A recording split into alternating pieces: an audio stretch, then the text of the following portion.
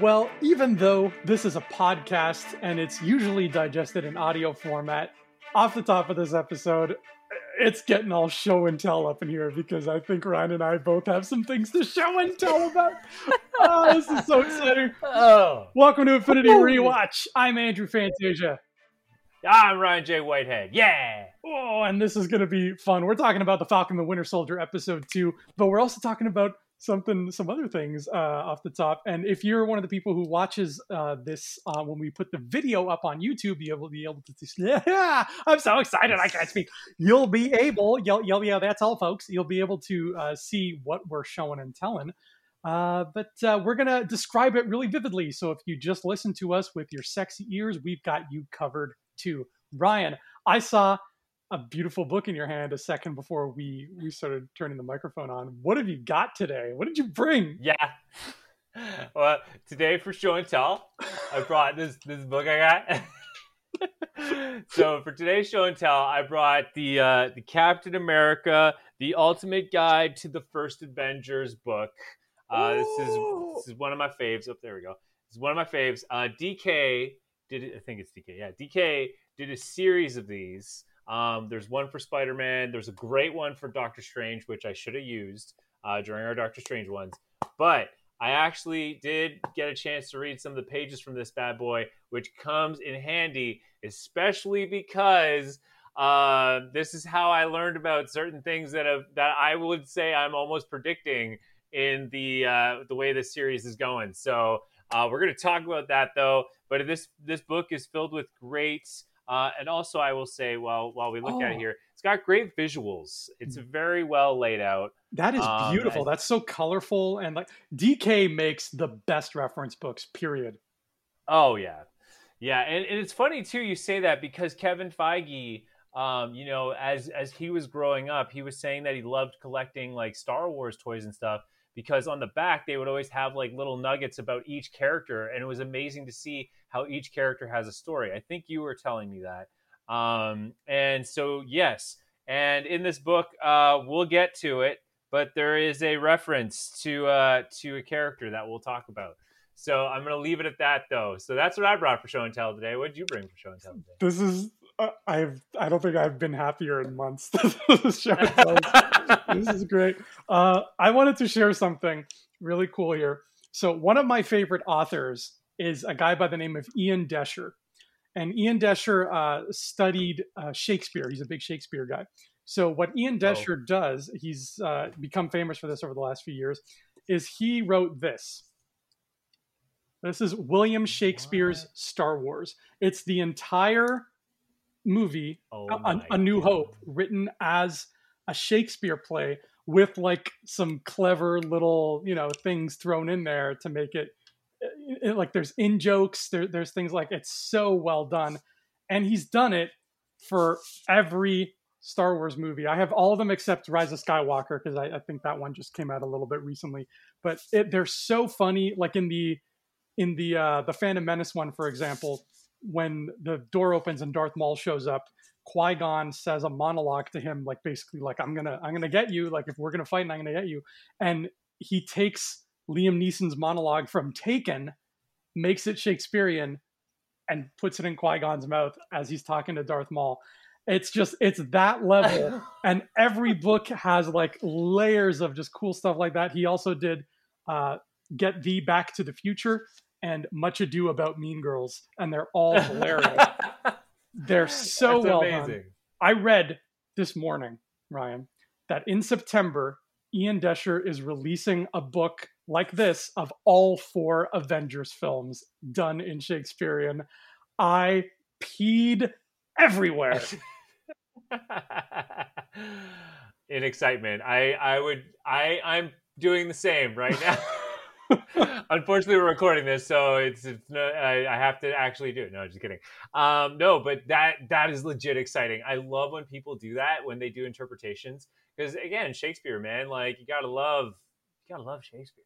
Mm-hmm. And now makes it's told in this wonderful nerd culture. It's fantastic. Oh, he makes it sound so good. Yeah, I can't wait for that. So everybody look out for that. If you're clearly a Marvel fan because you're here, but if you're a Shakespeare fan too, or you just like to laugh, keep your eyes open in September for Ian Desher's Avengers by William Shakespeare. Oh boy, wow! And that's just show and tell. But now, the Falcon and the Winter Soldier, they have something to show and to tell, and that would be their relationship with each other, because it needs work. It does. It does. I mean, maybe we should just do this whole episode as a staring contest. Maybe we should. Yeah, let's get closer. That might have been my favorite line of the whole episode, where they're like getting so close that their knees are like touching, and then Falcon's just like, "All right, we're locked in." Oh man, there's actually a lot of good one-liners in this, and I will say, as we're kicking it off, first of all, guys, again, welcome back to Infinity Rewatch. Don't forget, if you're new to the channel, make sure you hit that subscribe button, smash that subscribe button, and don't forget to like the content, show the support. We would appreciate that here on the Rebel Scum Podcast Network, as you are living in the wonderful world of the MCU along with us here. And yeah, big freaking drop today. And I will say, this is by far my favorite. Take WandaVision and take this show. This is my favorite episode yet. It is so good. And I will also lean in and say, I think at this point, there's probably 2 or 3 shots left that we've seen from the trailers, and then we're in completely unknown territory. I think so, because literally the only shot from the trailer that stuck in my head was when they go to, I can't remember what city it is, but it looks all beautiful and colorful. Mandapore, thank you. Yeah, when they go there, and it's like, wow, all these colors. And then when we saw the staring contest today, I was like, yeah, that's right. That was in like that old trailer too. But you're right. We're heading into uncharted waters, and those waters are patrolled by a very hungry shark named Helmut Zemo. Helmut Zemo. So I am Zemo. I am Zemo. The opening Marvel logo. I love when they play with this and the music, because we got that drum line playing the Star Spangled Man with the plan. Oh, that was so good. Oh man, that was so cool. I did also love the drum roll, the marching drums. I love where they're going with this, because now I will get to the big overarching of where we'll get to the theory chasing in a minute, which will happen, and it will be really good.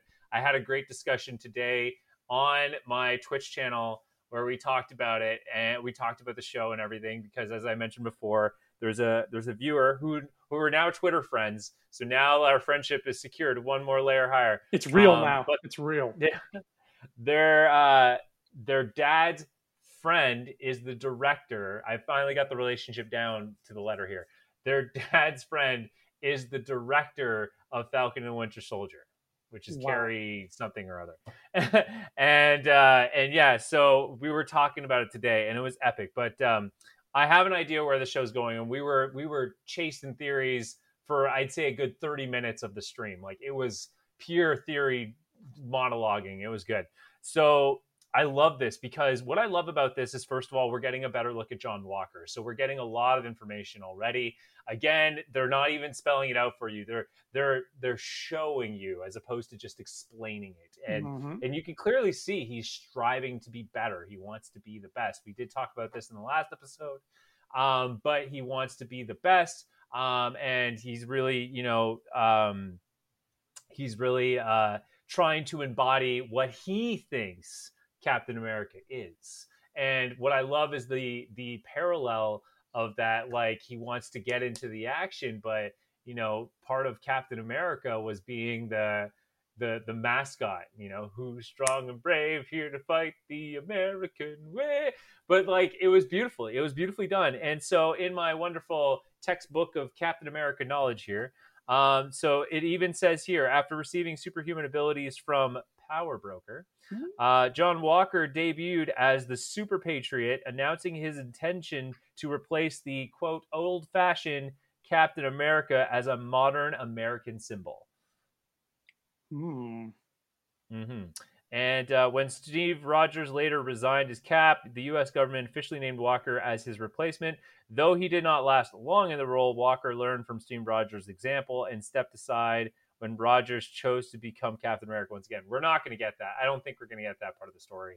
I think that they literally took the best part of the story, which was Cap is now retired / gone, and John Walker's now been named, and I love it. I love the tone they set, and then it kicks us off into Falcon and Winter Soldier watching this, and Winter Soldier Bucky, man, he's not having it. He is not having this one bit. No, that's his best friend being replaced. I don't blame him. Walker could be the nicest guy in the world, but I don't blame Bucky for feeling off put, because that is, his best friend who just gave up his life and gave up his title.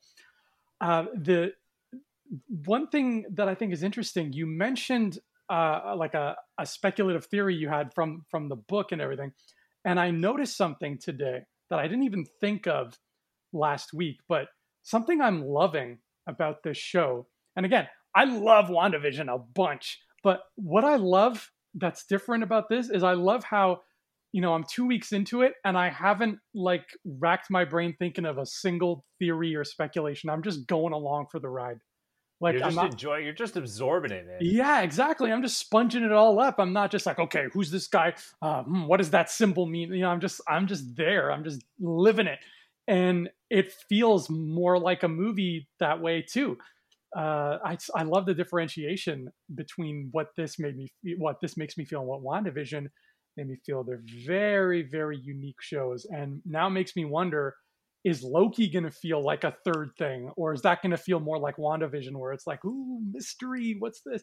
Like, I'm really curious what tone they're going for.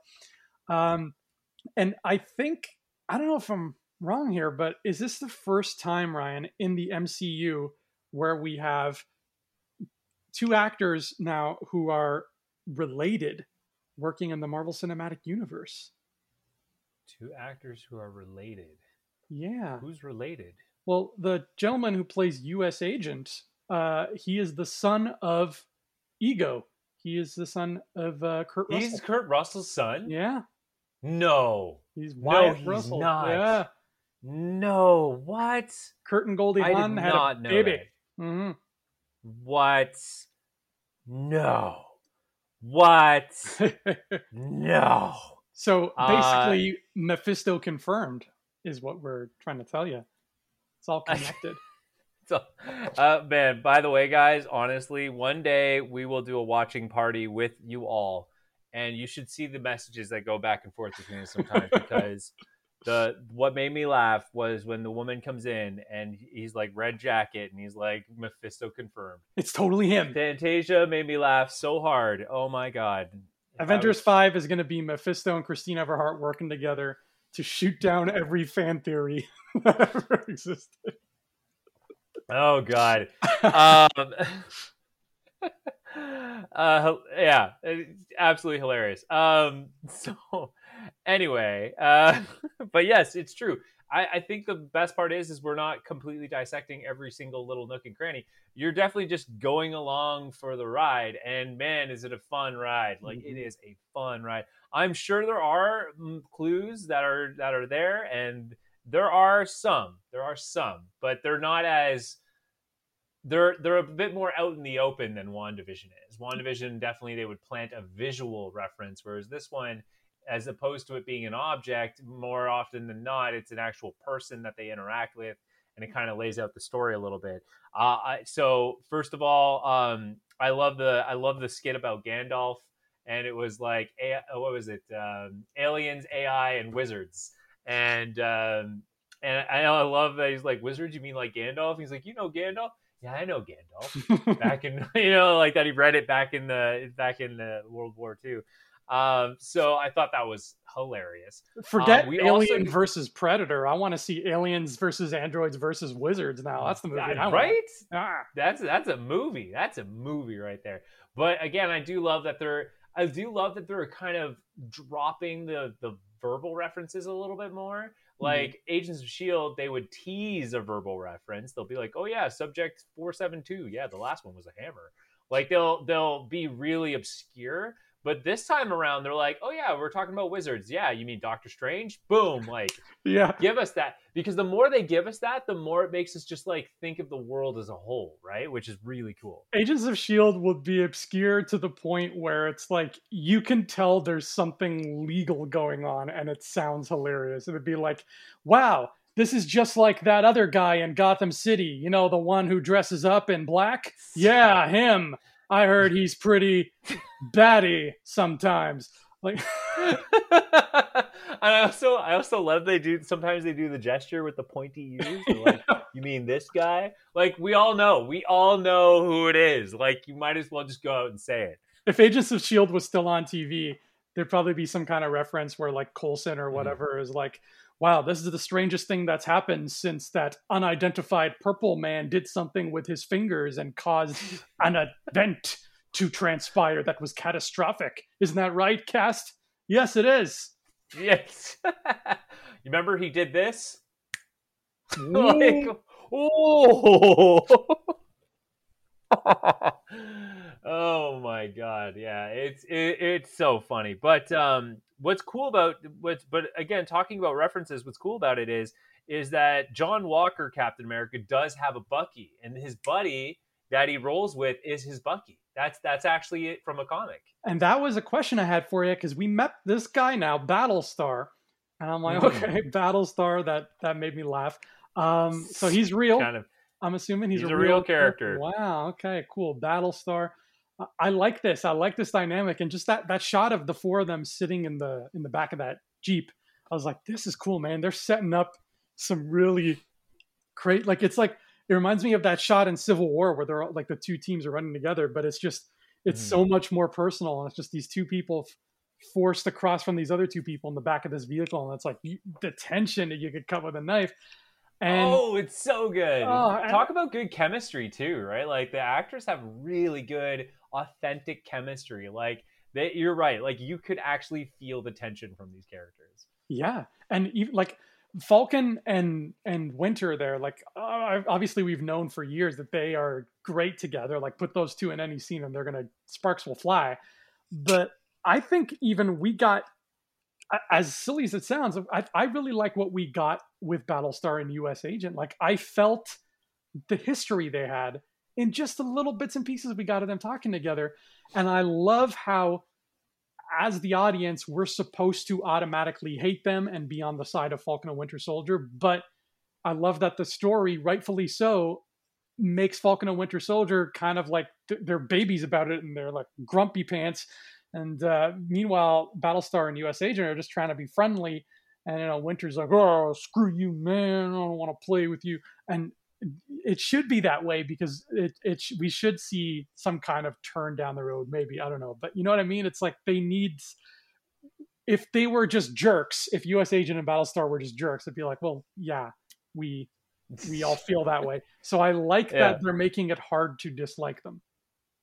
Mm-hmm. Yeah, no, they're doing a really good job trying to not make you basically accuse that, or try to make you suggest that you're like you know where this is going. Exactly.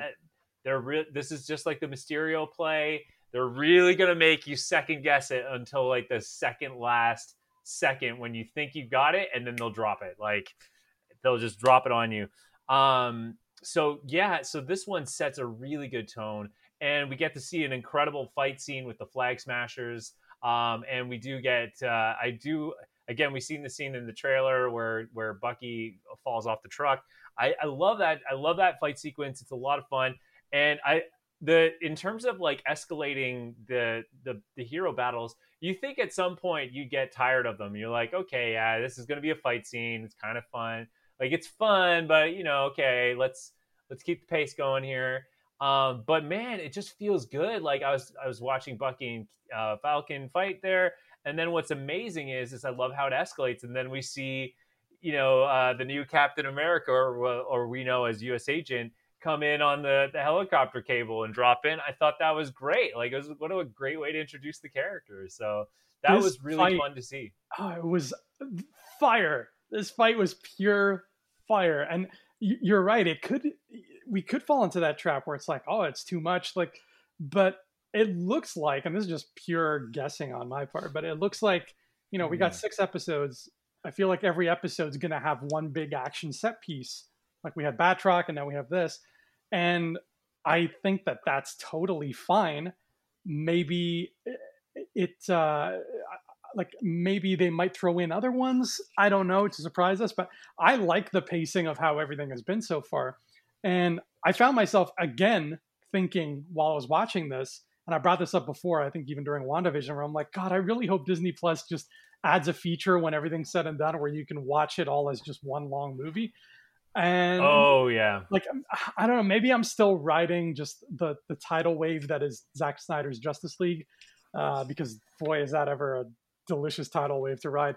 But the idea of this as a 6-hour movie sounds enjoyable, even if there are 6 big giant fight sequences like this, because I know, or at least I know, these 2 will be broken up by the right amount of balance. It wasn't all action all the time, and I kind of laughed when Winter Soldier runs up to the truck and he like pulls it open, because there's the 2 trucks going in the convoy, and he runs up to the first one. So the guy in the cab behind can clearly see, like, oh, Winter Soldier is like, I was like, what's he doing? He's not even trying to be stealthy. And then he finds Enfys Nest in the back of the truck, and she's all like, hey, what's up? I'm a hostage. Psych! Mephisto. She pulled off a mask and she was actually Mephisto.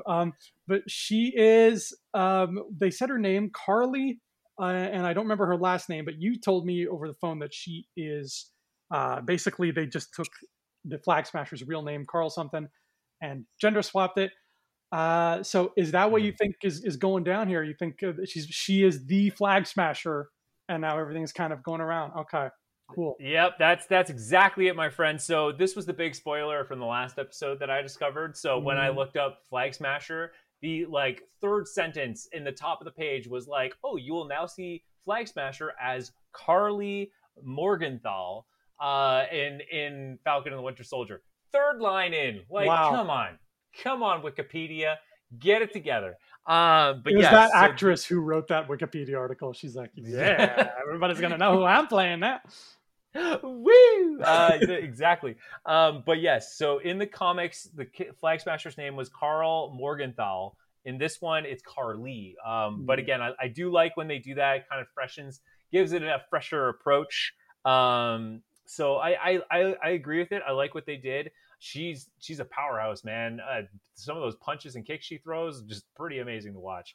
But I was excited by that, and it's kind of cool. They're kind of this underground rogue group, and they're kind of a rebel force. Like it's really neat.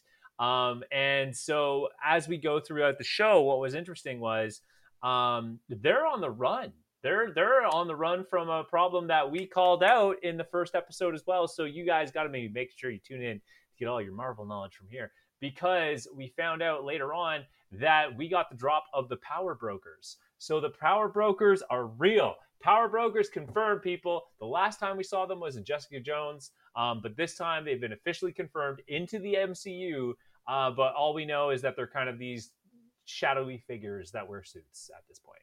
And when they showed up at the end, they rolled up in those cars. I don't know about you, but I almost texted you to say this, but I didn't want to take my eyes off the screen and miss it. But I was fully expecting handsome white beard dude from the museum to step out of one of those cars. The one who's like the one who told Falcon, like, thanks for donating that shield after I pressured you to do so. Now you Captain America. Like I'm just waiting for that guy to be like, haha, I'm a power broker. It's interesting because what this demonstrates with the Power Brokers is that, and this is where I was talking to my fiance's friend Anna, who's really good in this comic book stuff. She's really good. Oh yeah, we had a nice, colorful chat, all of us last week. Yeah, we did. We had a very colorful chat, and it was really fun and entertaining. We'll definitely have to have her on here at some point. And so when the trailer came out for Falcon and Winter Soldier, a lot of people kind of looked at it and said, "Oh, it kind of looks like what I've seen before," right? And I was like, no, you got to understand, like, you don't know where they could go with this. And this is something where I think, I don't know if this is intentional, but these trailers give you nothing because they don't want to spoil anything for you, right? But at the same time, it's amazing how much comic book fans could pick up, or how comic book fans could dissect where the story could go. And this is one of those examples. So I was explaining that, like, oh, you have to understand, like, in the comic books, after Captain America, everyone wanted Captain America. Like, everyone wanted another Captain America. Mm-hmm. So they tried various things. So the government tried different things, obviously through in the Ultimate series, they did it through S.H.I.E.L.D. But like, yeah, the government employed their own things. But not only did the government and like countries try to do it, but corporations tried to create Captain America. And that's where the power brokers come into play. The corporations are always bad, kids. Always. Just watch any of the Aliens movies. Always bad. There you go. So in this case, the power brokers, they're the corporate side. So clearly they can kind of cut certain corners that the government can't, and they can fund it better. So the power brokers are kind of like the corporate guys who are trying to find their own way to Captain America, and they end up creating the super soldier, a version of the super soldier serum. How did the genie say it? Often replicated but never duplicated. Ooh. So that's what it kind of is. And what's interesting about the power brokers is they'll do kind of like these superhero wrestling, underground wrestling, and watch these superpower guys like throw each other around. But John Walker is the subject of that. So we talked about that in the first episode, but I did want to bring that full circle and around. But it was really cool to see that the power brokers are involved in this story. I didn't know about them, about their existence, till you told me about it last week. It's been many a moon since I watched Jessica Jones, and I don't even remember if the people who gave Nuke those pills were referred to as power brokers or not. Same. So yeah, it's been a while, but I'm glad that that's coming into play, because it feels like they've got a lot of tentacles in Marvel, these guys, so that they could really go all over the place. I want to give a shout out, like just some credit to whoever the stunt coordinator of this episode was. Who knows? Maybe one of your live streamers is related to them, because it sounds like that's a pattern that's happening. But it's very hard, at least for me. But what the hell do I know? But the thought of, if somebody said to me, you have 1, 2, 3, 4, 5, maybe 6 characters with like more than normal fighting skills, and they're all fighting atop one transport trailer. Yeah. I wouldn't know where to start. And that's not a lot of room to work with, but we get some really great, just like, it calls back to me to the final battle in Civil War of just like Cap and Bucky, like exchanging the shield and throwing it and hitting Iron Man. Like there's so much of that, like swing a punch and then duck and throw something and then catch that and hit somebody else. And for me, the highlight was Battlestar getting thrown off the truck, and then US Agent uses his shield like a toboggan to catch him. And I was like, this is so cool. I don't know where they're going to go from here, but if the fights are done moving forward by the same person, whoever orchestrated this fight, we're in good hands. We're in for a ride, a ride. Actually, in the trailer, there's still one other scene I want to see with Agent 13, where she throws the baton, I guess, or like, I guess it's an extender. Throws the extender into one guy, and he just like falls over, and she turns and just knees another dude in the face. I don't know what the context of that fight is, but I can't wait to see more of that fight, because it looks gritty and it looks super painful. But yeah, I agree with you. The fight scene was super clever. But again, I loved how it had escalations. Like it kept building up and doing all sorts of cool things. And it's cool to see that the environment plays a role, because the fun thing is we see, first of all, they have to fight the wind because they're on these trucks. But also the other small thing that I really appreciated was Bucky falls, grabs the truck to get a grip on it, but because it's metal, he ripped it, like his arm's metal too. So he rips the side of the truck and almost falls right to the bottom. And I love that, you think that this guy is like stepping on his arm, like that doesn't really do anything, but he's trying to break the railing that Bucky's holding on to. So it's like there's so much pressure, but I love how the environment was also a character in that fight, because it also created a little bit more suspense, and it also created more like higher stakes, because it really felt that like obviously it's one of those things, like in fight scenes and movies and stuff, like the good guys are gonna at least come out on top because the story's got to continue. But I liked how they really like put pressure on how safe these characters could be, or how unsafe these characters are going to get into these situations. So it's pretty epic. Those are my favorite kind of fight scenes, where you have A, layers, different people and different things going on, and B, like the environment is being used as much as possible. So it was aces. Do people still say aces? I'm old. I don't know, but I give it aces. I have a question for you. This is kind of a heavy moral question, and it might make you a little bit sad. Oh, geez. Yeah. So on the show, we have our cemetery, where when characters die, we put them in the cemetery. And when we watched Avengers: Age of Ultron, right? Ultron died at the end. We put Ultron in the cemetery. Do we put Red Wing in the cemetery today, Ryan?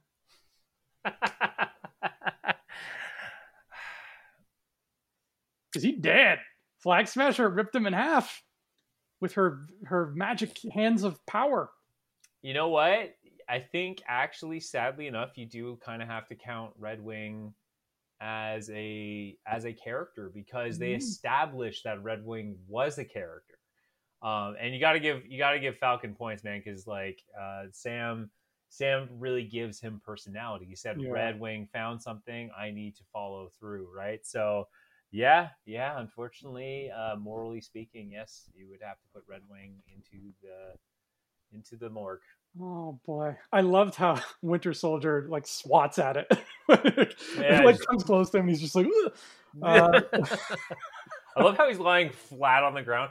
It's funny you bring that up too, because we kind of get to see Bucky try to be Cap as well. Like, you know what I mean? Like in the plane in Winter Soldier, in the movie Winter Soldier, he actually jumps out of the plane with no chute, and then Bucky does the same thing, but he just lacks complete grace in doing it, and just like. He just ends up on the ground, just like, Oh, man. Poor Red Wing. Good.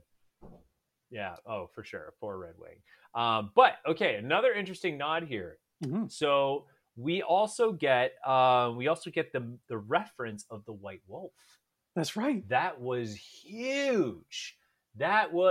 So in the comics, the White Wolf was just another character that was adopted by the Black Panther family. It was kind of like the same story of Iron Fist, where this kid's family gets, something bad happens to them, and the kid's abandoned in Wakanda.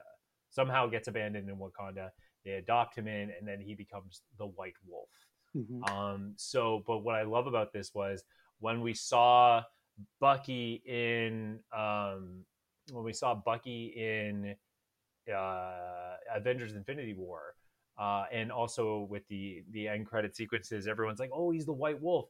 And I love how Marvel just like, clearly they didn't need to put that reference in there, but they just literally said, yes, he's the White Wolf, and just like let it play out.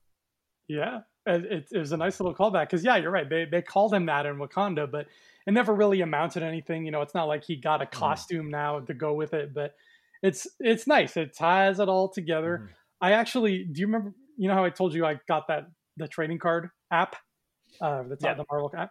I got a card of a character I never heard of before, and she's this lady named White Tiger, and I was curious, is she like a Black Panther ally? Yeah, she's like in the Black Panther comics. There's all sorts of different iterations of the Black Panther, so there is like the Tiger one. In the cartoon Ultimate Spider-Man, you actually get to see that character come to life a little bit more. So yeah, and I will also say in Avengers Infinity, or sorry, at the end of Black Panther and the end credit scene, the kids refer to him as the White Wolf as well. So it's nice to see that lore really kind of cementing itself. That even Bucky says it kind of cemented in there. But yes, so yes, there's a white tiger, there's a white wolf, there's all sorts of stuff. Is there a purple octopus? That's who I'm putting my money on. No, but there's a Dr. Octopus. Oh, okay. I guess he counts. He'll just throw on something purple. Have a nice purple leisure suit. Yeah. He'll have a great day. Don't green and yellow make purple? No. I think they're the two colors that don't make purple. You're thinking of blue and red. Yeah. I think they make brown. But it's no, they make blue. It's funny. No, I'm wrong. They don't make blue. Wow, we need to brush up on our colors. We're both. I will say for the record, I took a course in university called Understanding Color. I failed it, so I'm not a good person to talk to about colors. That's right. You took those kinesiology courses, and that was one of them, right? Yeah. Yeah. Dr. You had to take a general education, and someone told me that the Understanding Color course would be easy. It wasn't. Somebody lied. I would have thought it would be easy. I'm like, colors? I learned that in kindergarten, man. I'm in college now. I'm gonna ace this. And then I would flirt with the girls in the class and be like, hey, I got this, man. It's colors. And then professor would hand out the paper and I'd be like, oh shit, I don't know any of this stuff. Wow. For the record, I will say the best course I ever took in university that was a general ed course. It was 9 credits, which is a hefty amount. Mm-hmm. It was 9 credits, and it was called. Oh my god, what was it called? Oh my god. It was a dance course. It was a dance course. It was like understanding dance or something like that. No, now I'm thinking understanding color. Anyways, it was a dance course. But what it was your lectures were about the history of dance. And they had spent a whole day talking about Fred Astaire, Michael Jackson, and then your oh my god, I'm totally forgetting all the words of university. Your tutorials were dance classes. So you actually, depending on the tutorial you scheduled, which you didn't know, they never told you what tutorial was what. Which tutorial you take is the dance class you learn. So the dance style you learn. So for me, I picked this random time and day, and I got to learn a Indian style called Kathak. And it was like, my teacher would hate me for saying it, but it was like a Bollywood kind of style. It was awesome. Anyway, neither here nor there. Thought I'd throw that in there. It was a really fun fact. You got a credit for that. That's awesome. I got 9 credits. 9 credits and bragging rights is what you got out of that. Wow. I miss school. So speaking of white tigers and white wolves and stuff, we got a cute little reference to Black Falcon because back in the day, they had an unfortunate habit in comic books of saying, oh, the character is African-American, whatever his superhero name is, it'll just be Black Blank. The Black Panther. They did the same thing with Black Goliath, and then eventually somebody wises up and they're like, dude, why don't we just call him Goliath, brah? And now we just call him Goliath, brah. So it works. Same thing here. I distinctly remember I don't know what it was because I don't have any trading cards of him, but I remember something old of Marvel as a kid and looking at it and seeing him named as the Black Falcon. So that's always kind of been in my head. But ever since we've met him in the MCU, I've just been like, yeah, he's Falcon. Cool. So I like that they had that there's a deep cut shout out. Actually, forgive me for this tangent, but you're going to appreciate this. So I think I've told you many times that the new DuckTales cartoon is amazing, right? I love it. Yeah. It's just fantastic. I watched another episode last night, and there is a deep reference to Die Hard in this episode. And I'm talking like you need to be a Die Hard fanatic to understand this reference. So, you know the famous line that John McClane says to Alan Rickman in Die Hard, right? Yeah. Well, I mean, there's a few, buddy. You can't just There's general statement that. the You got to famous give me the context of what the context was for him saying said line. yippee line, Oh yeah, right? yeah. So in when in the 80s and 90s when Die Hard was syndicated for television and they would play it, they would obviously censor the hell out of it because TV executives are cowards. So they would censor it and they would dub him over with other things, and it became sort of a thing that happened in a lot of movies. I don't know what they did for the rest of the movie, but I remember hearing, and like a lot of Die Hard fans have told me this, that when he gets to that line, the TV censors made him say "Yippee-ki-yay, Mr. Falcon," because that's what it looked like his lips were saying, and it makes no sense. It's ridiculous. It's a ridiculous thing for the network to do. On DuckTales, there was a bad guy who was a Falcon, and his last name was Falcon. And in this scene, Donald Duck jumps out of an air vent and tackles him and yells, "Yippee-ki-yay, Mr. Falcon." Amazing. Oh, that's so good. Oh man, I need to watch that episode now. That's hilarious. And it ties in because it's a Falcon. Although I will say, Marvel is handling the social political climate so well. They're so crafty. Whoever wrote that scene was a genius. Like, it was so good. What are you, black kid?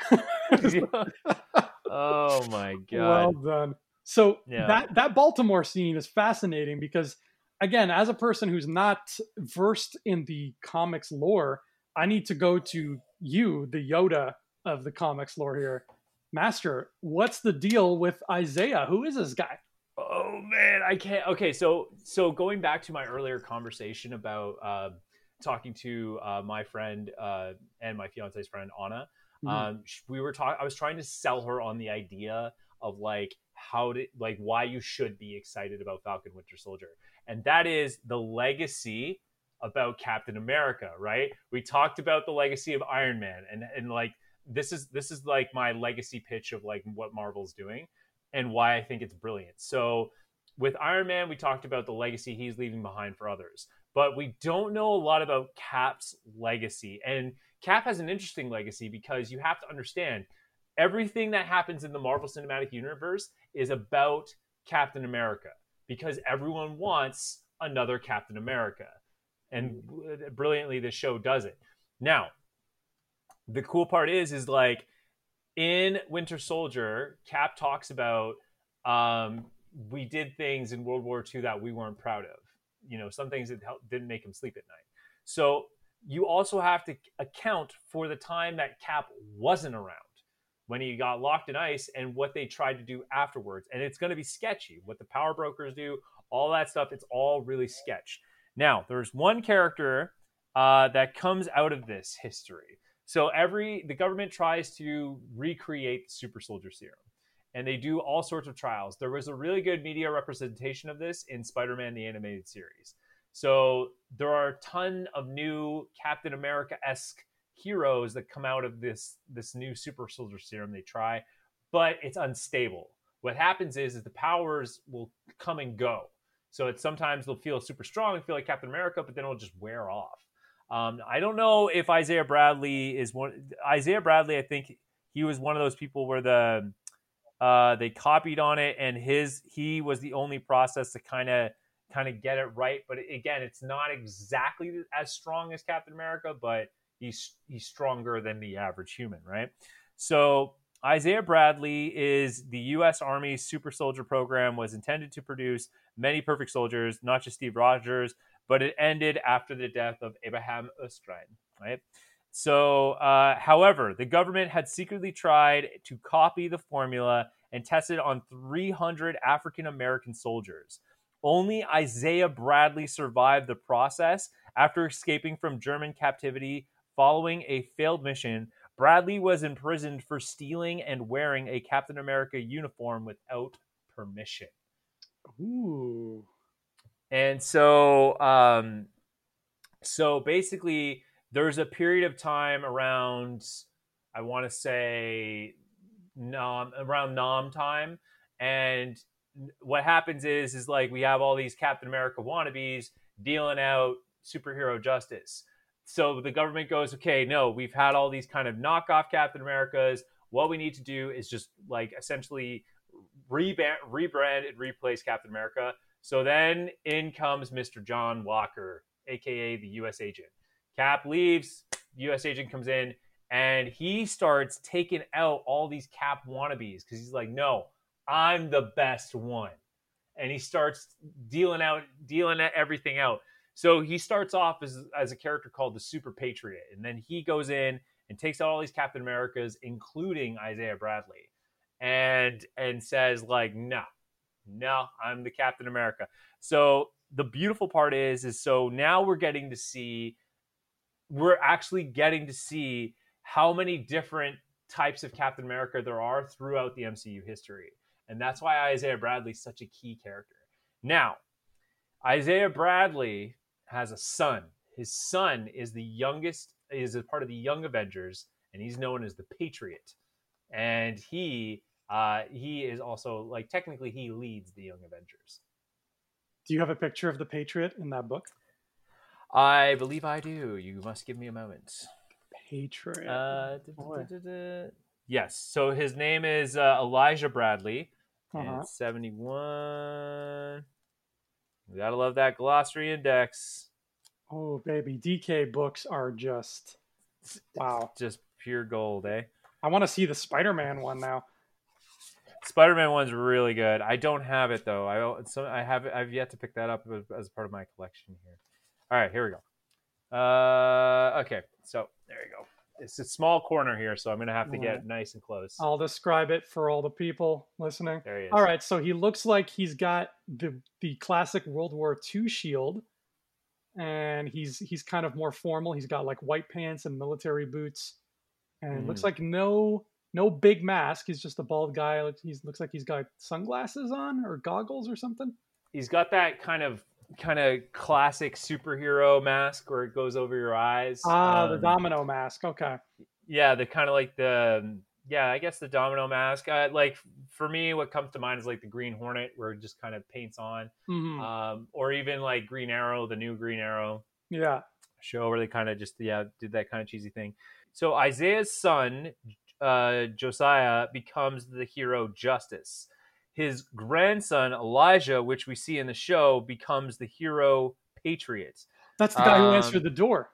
That's the guy who answered the door. So he is the Patriot. So they're doing this kind of classic comic book storytelling where I think if they play this right, we're gonna see Elijah as a part of the Young Avengers, and he's on a team. Get this, with Kate Bishop and Stature, and Stature's been cast in the third Ant-Man.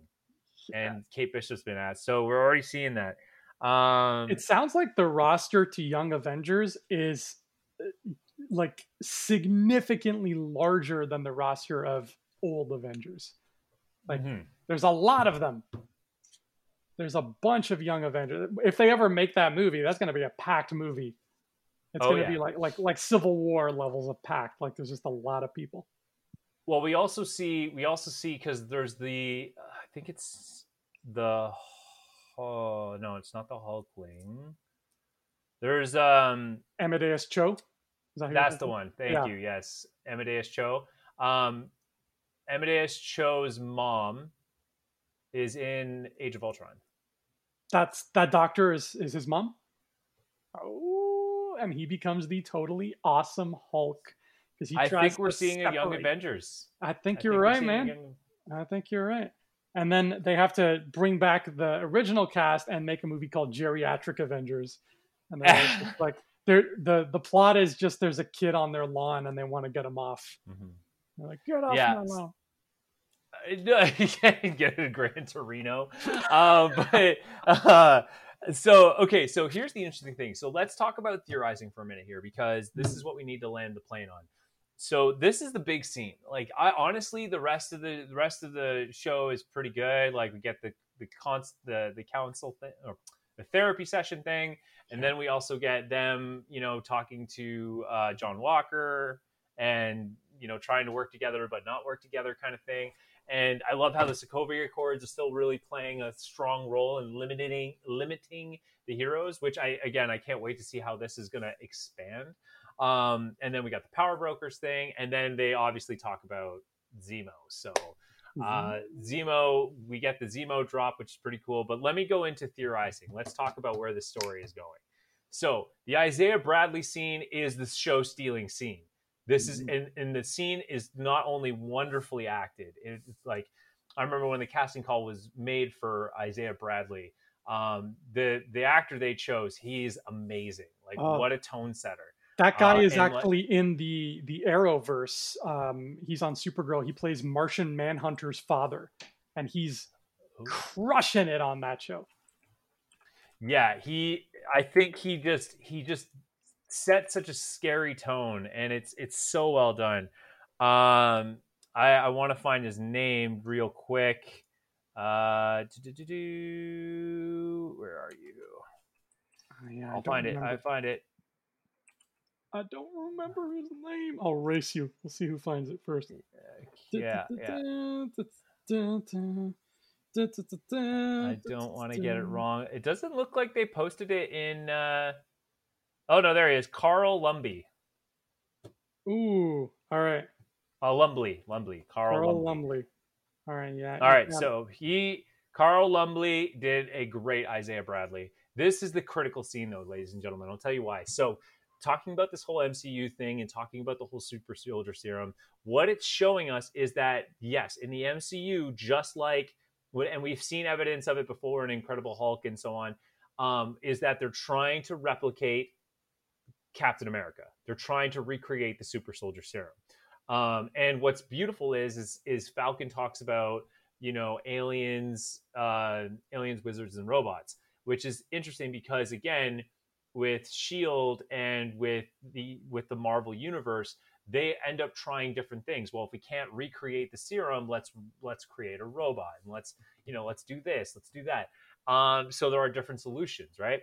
Now, what ends up happening with the super soldier serum is eventually the government goes, okay, well, if we can't recreate the super soldier serum, let's just try and just create whatever, right?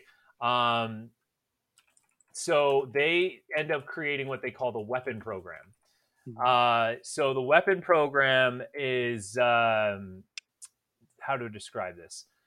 So the weapons program's purpose is the creation of super soldiers, but it was under the pressure of this whole mutant war that was happening. So they tried different things. So Project Rebirth was the first one with Captain America. The second one, the second time they tried it was on animals.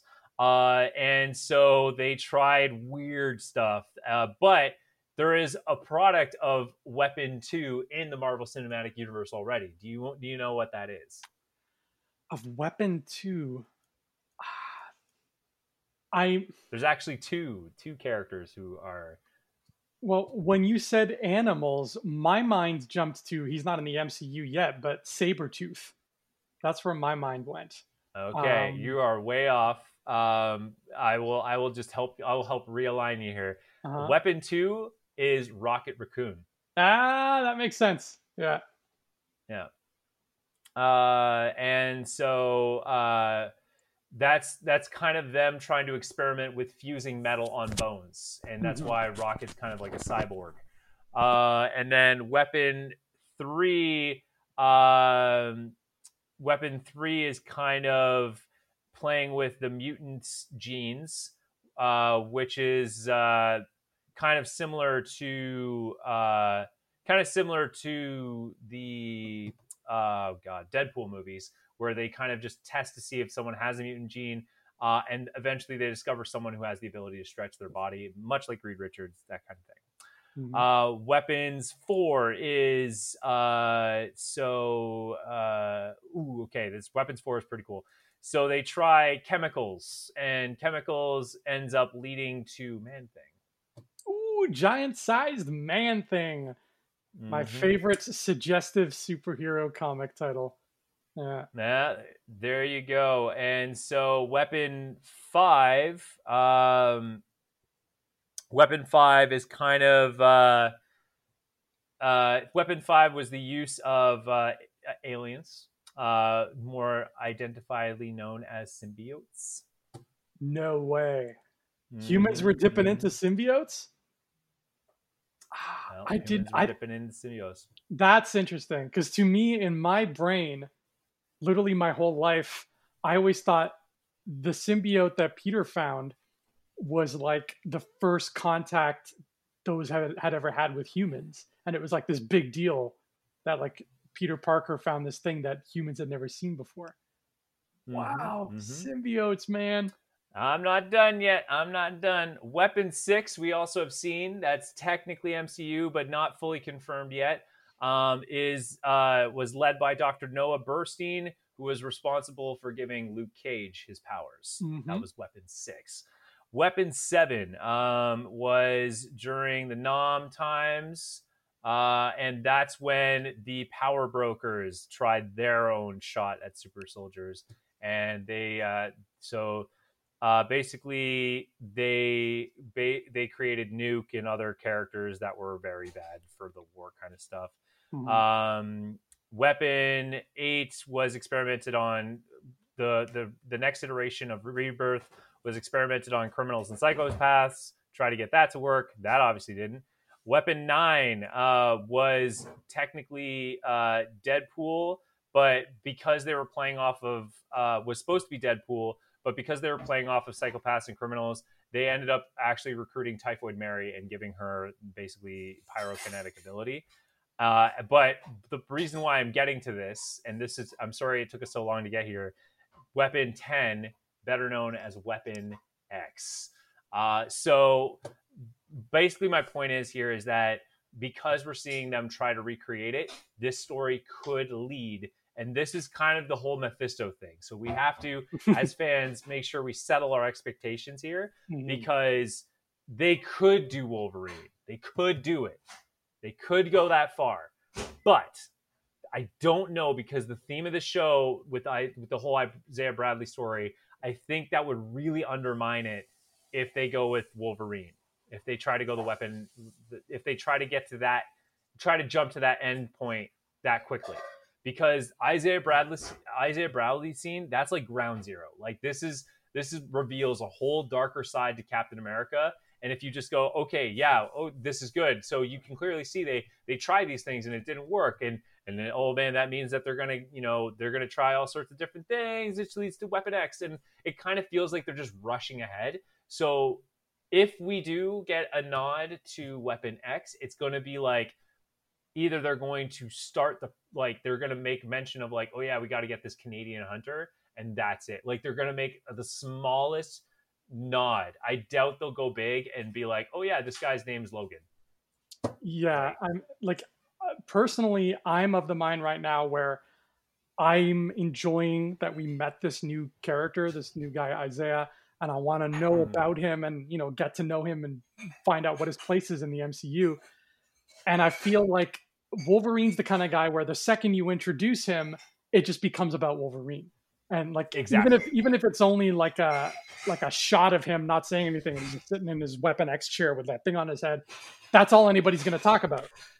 So I hope they don't full on bring him in unless he's important to the story, which I don't think he would be. So I would rather just allude to him. Like maybe if somebody's got a chart with these Roman numerals on it and you can see that it's all going to point towards that X eventually. I don't know, but that's where I would want to go. Yeah, like I'm talking like Zemo's suit kind of thing in the first Captain America. Like literally it's a chart in the back, like you won't see it. Or like, for example, what would be interesting if Falcon and Winter Soldier somehow wind up talking to Department H. Like, right. You know what I mean? Like something like that to identify that they're going that way. But I doubt we're going to actually get any sort of Wolverine appearance. But what's interesting is they're kind of getting to the story of how there are different ways that the MCU world is approaching the Super Soldier Serum. Department H is actually a great point, man, because who fits into this story really well is somebody like Colonel William Stryker. He would fit into Exactly. this show like a glove. Maybe he's one of the power brokers. I don't know. Feige switches things up, right? Just because he wasn't in the comics doesn't mean he won't be here. So that could very well be the case too. So there's all kinds of stuff going on. Mephisto confirmed. You heard it here first. There you go. But honestly, it's like you said, and I think this is a beautiful way to kind of bring it all back, is at this point, there's not much to nitpick in terms of like the Easter eggs. Mm-hmm. You're just there for the ride. And that's the beautiful part of the show right now. You are there for the ride. And man, what a tone setter, the acting, the feel, it's all there. It's so much fun. Yeah, it's not playing the cryptic card where it's like, here's a red helicopter. What does this mean? Yeah. We're just playing the game with them. And again, it sounds like I'm bashing WandaVision. I'm not. I've had so much fun on WandaVision. This is apples and oranges. We were watching Much Ado About Mean Girls. Now we're watching Get Thee Back to the Future. That's it. It's just two great movies that are very different in tone. That's all there is to it. Mm-hmm. But that, as they say, is that was episode 2 of The Falcon and the Winter Soldier, or as they refer to it in Agents of S.H.I.E.L.D., the guy with the wings and the dude with the bionic arm. Exactly. Yeah, I agree with you. I like this episode a whole lot more than I liked episode 1. And that's saying something because episode 1 was great. But this was special. And now I can't wait to have this little chat with Zemo. And you know he's evil because he's playing Lacrimosa from Mozart's Requiem. And only evil people play that. It's absolutely, man. And honestly, it goes back to what we talked about in previous episodes, which is all this speculating just means that we're in it for the long haul. We love it. Keep going. Let's see where this is going to take us. We think it's going one way. In the end, I'm sure Feige's got a huge surprise planned. And if it's anything like the whole Agatha thing, it doesn't even matter what it is. If it's anything like Agatha and like the whole Quicksilver thing, it's going to be big. It's going to be internet shattering where this could go. I'm excited. What if Agatha ends up being like the main villain of like this saga and they get to play that card again? They get to play like that it was Agatha all along card a second time, but in a bigger way. I feel like people would actually really dig that.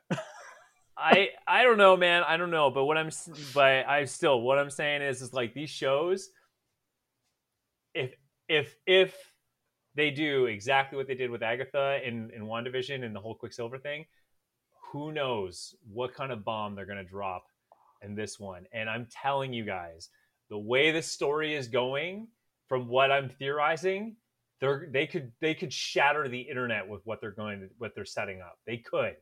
I don't know if they will because it's reaching. It's really reaching. But even if it's not that and it's something close to it, game changer. It's going to shatter the internet. At least we only have to wait 4 weeks to see the end, as opposed to 7. You know, like we're in for it's still a juicy apple, but it's going to take us less bites to get to the core. Exactly. So I'm loving it. I'm having a great time with this. I'm having a great time with you. I always do, my friend. Where can the people find you when you're not talking about Falcon and Winter Soldier? Well, if you make MCU movies or you know someone who does, you can find me over at twitch.tv/Xbox Canada because that's where all the conversations seem to happen. And also you can find me on Twitter at Crusader Online. And what about you, sir? You can find me on Instagram and Twitter at Andrew Fantasia, as well as on YouTube on my Andrew Fantasia channel. And on Rebel Scum Podcast, you can find me there talking about Star Wars. I just dropped a special video for our Patreons about a big theory I have about the Bendu from Rebels and how I'm excited for that movie. If you're one of our Rebel Scum Patreons, check out that video because I'm kind of proud of this theory I dropped. And then you can also find me online watching the new Suicide Squad trailer for the 10th time because that movie looks so much fun. King Shark, the Polka Dot Man, sign me up. Couldn't have said it better. I saw the trailer and wow, just wow. I'm so excited. Great pacing. That's the trailers I live for. That kind of pacing in a trailer. Oh, yes, please. I've started compiling some of my favorite trailers for our trailer special episode that we talked about.